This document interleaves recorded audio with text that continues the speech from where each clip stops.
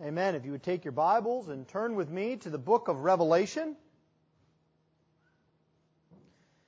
We're going to be looking this evening at chapter 9, but we'll be beginning in the last verse of chapter 8, as that kind of sets the tone for chapter 9 is the division. So if you would please give attention to the reading of God's holy Word. The Word of God is alive and powerful. It is completely without error. It is sufficient and authoritative. Revelation, beginning at chapter 8, verse 13. Then I looked, and I heard an eagle crying with a loud voice, as it flew directly overhead. Woe! Woe! Woe to those who dwell on the earth, at the blasts of the other trumpets that the three angels are about to blow. And the fifth angel blew his trumpet, and I saw a star fallen from heaven to earth, and he was given the key to the shaft of the bottomless pit. He opened the shaft of the bottomless pit, and from the shaft rose smoke like the smoke of a great furnace. And the sun and the air were darkened, and with the smoke from the shaft. Then from the smoke came locusts on the earth, and they were given power like the power of scorpions of the earth. They were told not to harm the grass of the earth, or any green plant, or any tree, but only those people who do not have the seal of God on their foreheads. They were allowed to torment them for 5 months, but not to kill them. And their torment was like the torment of a scorpion when it stings someone. And in those days, people will seek death and will not find it. They will long to die, but death will flee from them. In appearance, the locusts were like horses prepared for battle. On their heads were what looked like crowns of gold. Their faces were like human faces, their hair like women's hair, and their teeth like lions' teeth. They had breastplates like breastplates of iron, and the noise of their wings was like the noise of many chariots with horses rushing into battle. They have tails and stings like scorpions, and their power to hurt people for 5 months in their tails. They have as king over them the angel of the bottomless pit. His name in Hebrew is Abaddon, and in Greek he is called Apollyon. The first woe has passed. Behold, 2 woes are still to come. Then the sixth angel blew his trumpet, and I heard a voice from the 4 horns of the golden altar before God, saying to the sixth angel who had the trumpet, Release the 4 angels who are bound at the great river Euphrates. So the 4 angels who had been prepared for the hour, the day, the month, and the year were released to kill 1/3 of mankind. The number of mounted troops was twice 10,000 times 10,000. I heard their number.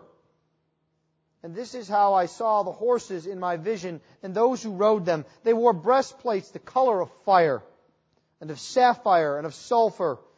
And the heads of the horses were like lions' heads, and fire and smoke and sulfur came out of their mouths. By these 3 plagues 1/3 of mankind was killed, by the fire and smoke and sulfur coming out of their mouths. For the power of the horses is in their mouths and in their tails.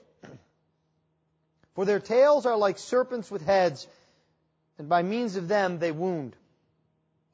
The rest of mankind who were not killed by these plagues did not repent of the works of their hands, nor give up worshipping demons and idols of gold and silver and bronze and stone and wood, which cannot see or hear or walk.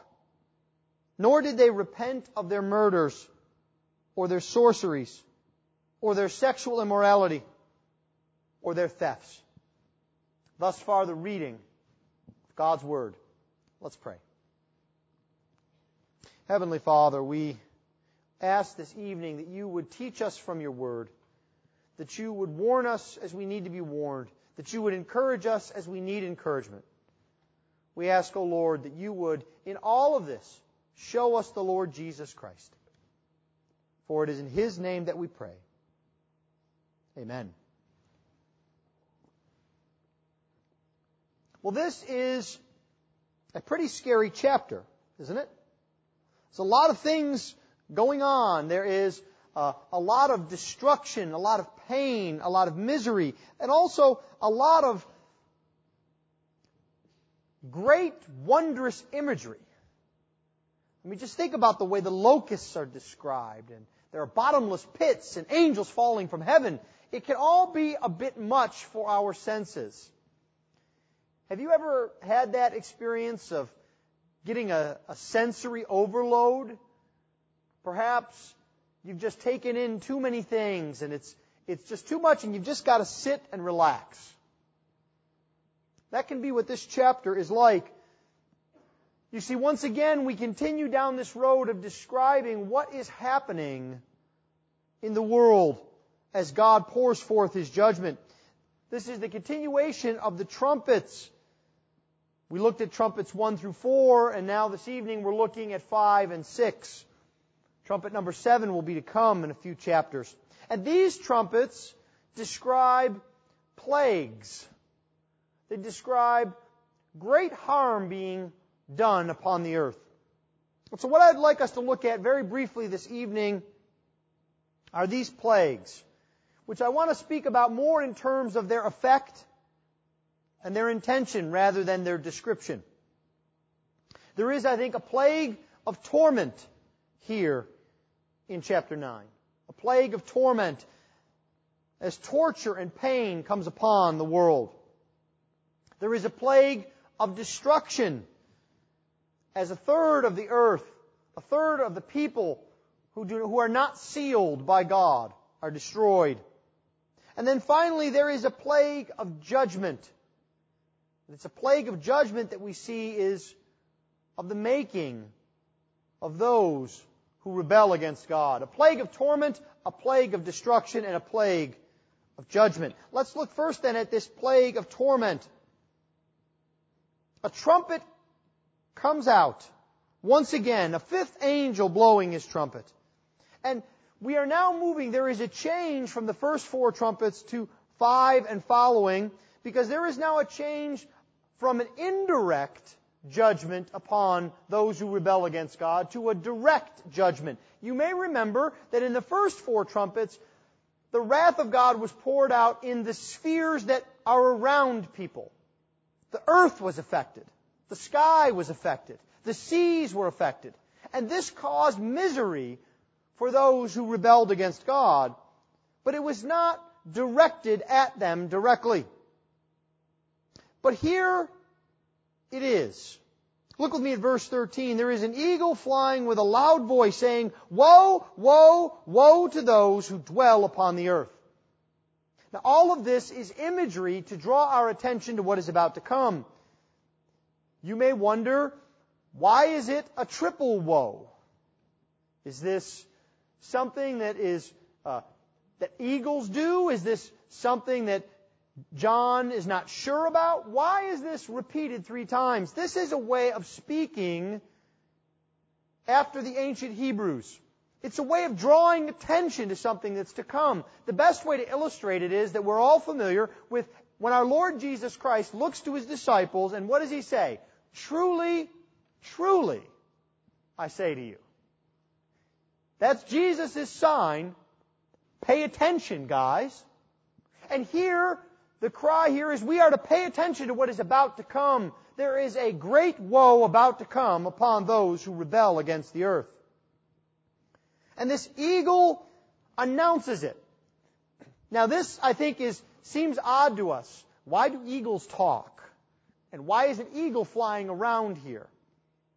And I think, like so much of Revelation, you've heard me say this before, you will hear me say it again. Revelation is steeped in the Old Testament. We need to remember or know our Old Testament to understand this book. The eagle is a sign. It is an announcement of covenant curses that come upon the people of God when they rebel, that come upon mankind for rebelling against God.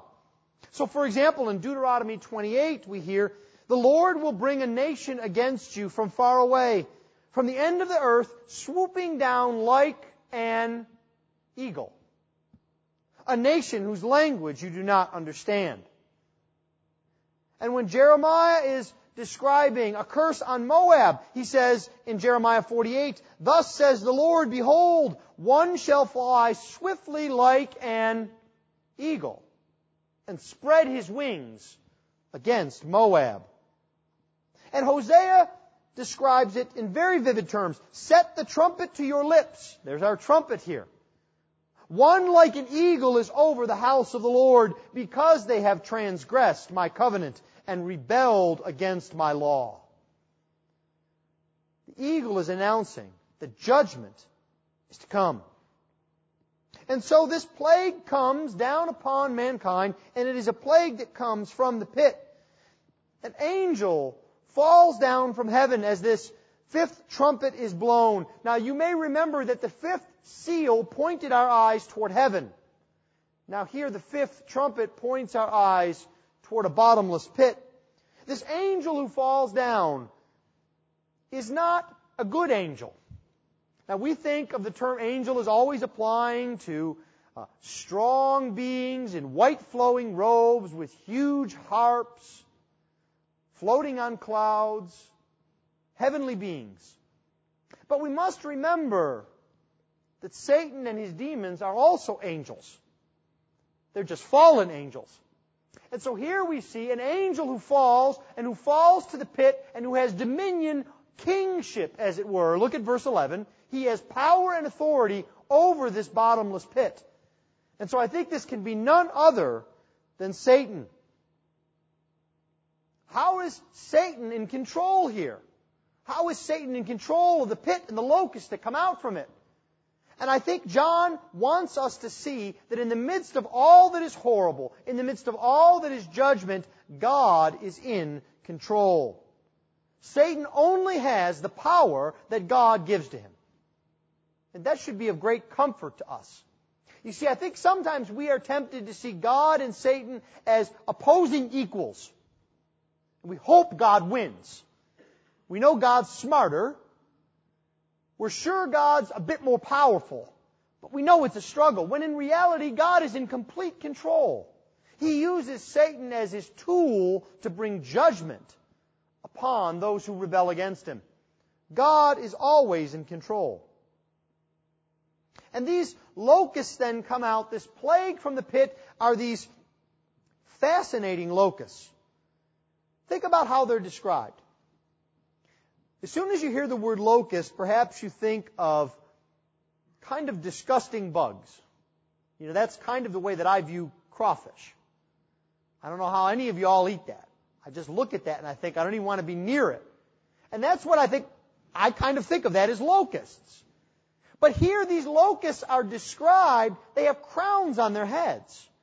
They have human faces. They have hair like a woman, and the idea there is beautiful hair. And we wonder, this isn't like any locust we've seen. But at the same time, they're described in another way. They have teeth like lions. They have breastplates. They are at once seemingly intelligent and beautiful, and at another time terrifying and brutal.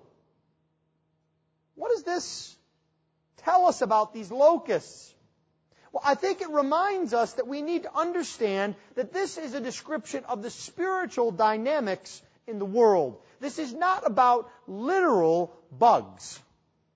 There aren't little tiny bejeweled crowns on top of bugs. I asked my research assistant this afternoon to help me as to what some of the popular ways of looking at this book literally are. And he said, well, you know, it's an attack of all these huge locusts in one of these famous series of books. And these locusts are tiny and they attack everywhere. And one of the heroes of the book captures it with a bucket. Puts a bucket over the locust. And they're able to look and see. And you see, that's what you get when you take this literally. It becomes a fancy. It almost becomes a joke. You take this plague and you capture it with a bucket. What is that? But you see, in reality, this is a description of the spiritual war that we have. You see, these locusts don't behave like regular locusts. Some of you know from history or from school, what do locusts do?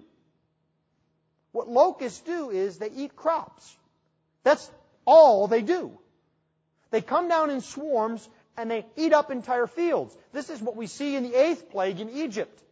Now, these locusts, there's one thing that they don't do. They don't eat any crops at all. They're completely forbidden from it. They don't kill anyone at all. They're forbidden from it. These locusts are here to torment, to torture. You see, these locusts are not about bugs who eat crops. These locusts describe the spiritual attack that comes upon those who rebel against God. You see, we wrestle, beloved, not against flesh and blood, but against powers and principalities. And you see, what this describes is the complete misery of rebelling against God and serving Satan. You see, because Satan is a hard taskmaster. He brings about torment and torture. There is distress in the life of the unbeliever. All of their relationships are marked by fear and pain. They have no real hope in the world. All of their circumstances are brought about by fear and distress, and there is no release that can be found. They can beg for death, and they will not find it. Because you see, even when one who rebels against God dies, the pain does not end. It just intensifies. After death is worse than death. You see, John is describing for us the great hopelessness of rebelling against God, of being on the other side of God's wrath. And it's a description for us that should drive us to the cross, to know where we are safe, to know where real hope is found. It's not found in defeating bugs. It's not found in fighting against flesh and blood. It is found in the Savior and in the cross. It's a real spiritual battle. Because you see, even the nature of this threat reminds us of the spiritual battle that we have in our own lives. What starts out as small locusts and bugs grows into horses, as it were. And isn't that a bit what sin is like in our lives? First, it's a little and few. And then it multiplies. And then it grows. And unless we are willing to engage in that spiritual battle, to mortify sin, to fight against sin, to seek forgiveness, to be at the cross, it will overwhelm us. We need to have our priorities straightened out. To know that sin must be battled. To know that God is in control. You see, because for all the scariness of this picture, I want you to see how God is in control. The locusts are out and tormenting for how long? 5 months. Now again, don't take this too literally, as if on the 150th day all of the locusts drop dead. But it's John's way of describing locust season in times of the New Testament was 5 months long. That was the dry season.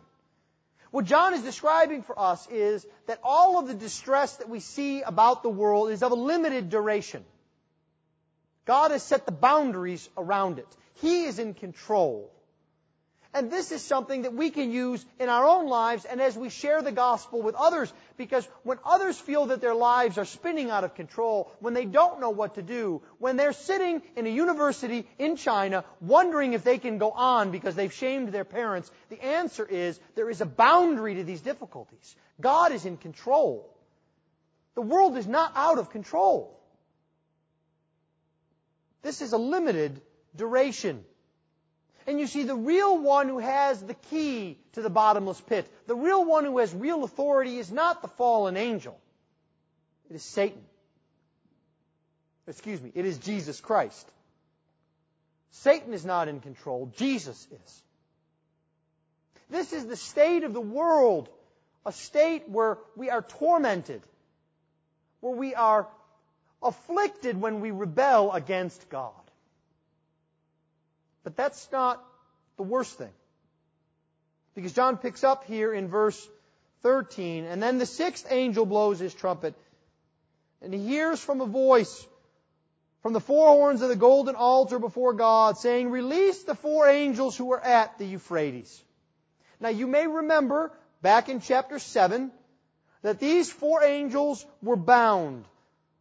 They were given power, but God restrained them. In His wisdom and mercy, He restrained these angels from pouring out His wrath upon those who rebel against Him, those who refuse to obey Him. But you see, what has happened here is the lack of repentance. Impenitence brings about greater judgment.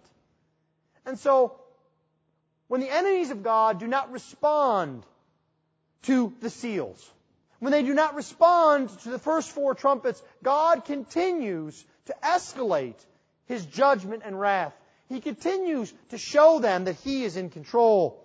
And so now we move from torment to destruction. This is a plague of destruction. And the images are even more vividly gruesome. Now it is not merely locusts, but it is a huge army, an army without number. Now, literally it is 200 million strong. But again, the language here is figurative. The way you said humongous beyond all belief in the Bible is you would say 10,000s by 10,000s. And here we have 10,000s by 10,000s times 2. So it's beyond anything that we could ever imagine. 200 million strong. An army without number comes and sweeps in. And this would be very vivid to our original readers, because some of you this morning were in Steve Mathis's class as he described the attacks on Christians in the Persian area. There was a mighty empire called Parthia that for hundreds of years attacked Rome. And they were feared because they had archers on horseback. Rome could never defeat them. The best they could do was keep them at bay. And so here the imagery of horsemen riding in and destroying all of civilization would remind the readers that no empire, no power, no kingdom is safe that rebels against God. It would be terrifying. Now again, these are not mystery horses that ride in shadows and breathe out gas that smells like eggs or flames coming out of their nose. This is the idea that now we have moved from torment to destruction, and no one is safe outside of the defense of Jesus Christ. You see, death comes, interestingly, from the horses, not from the riders. And I think this is because this is a description of how Satan uses others to bring about his attacks. Satan destroys people not directly, but through lies, and through murderous impulses, and through stoking the lust and sin of people.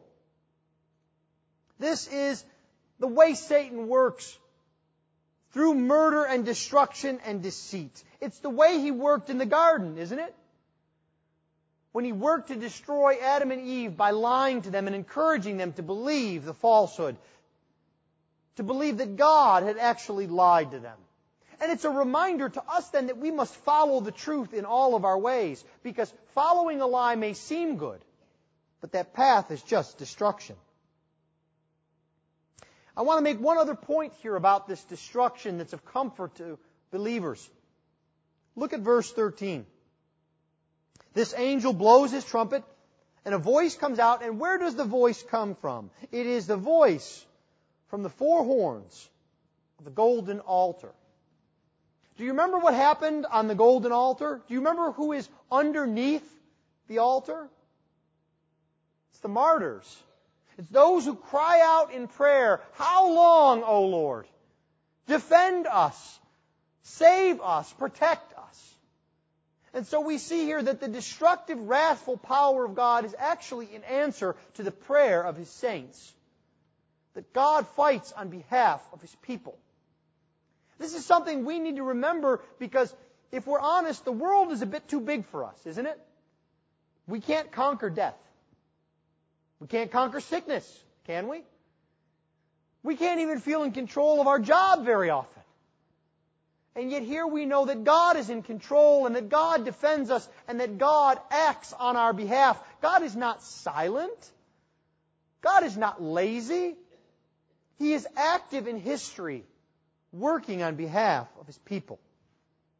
You see, at this point, God still has set some limits of this destruction. Only a third of the people who rebel against Him are destroyed.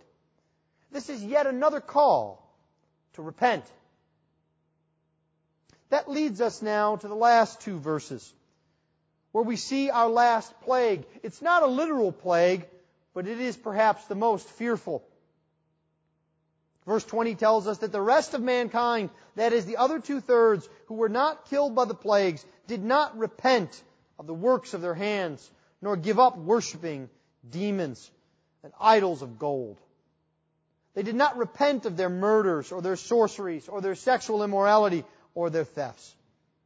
Now you would think that after all that had happened, those who were able to survive, those who were spared, would look and would cry out for help, would repent and go to the Lord. But you see, I think this also reminds us of something that we see around about us. That foxhole Christianity is not real Christianity. I recall years ago when the planes flew into the Twin Towers, and when there seemed to be almost a border on a revival here in America as people turned to the Lord and were concerned about a family and being faithful and aware of the fact that they could die at any time.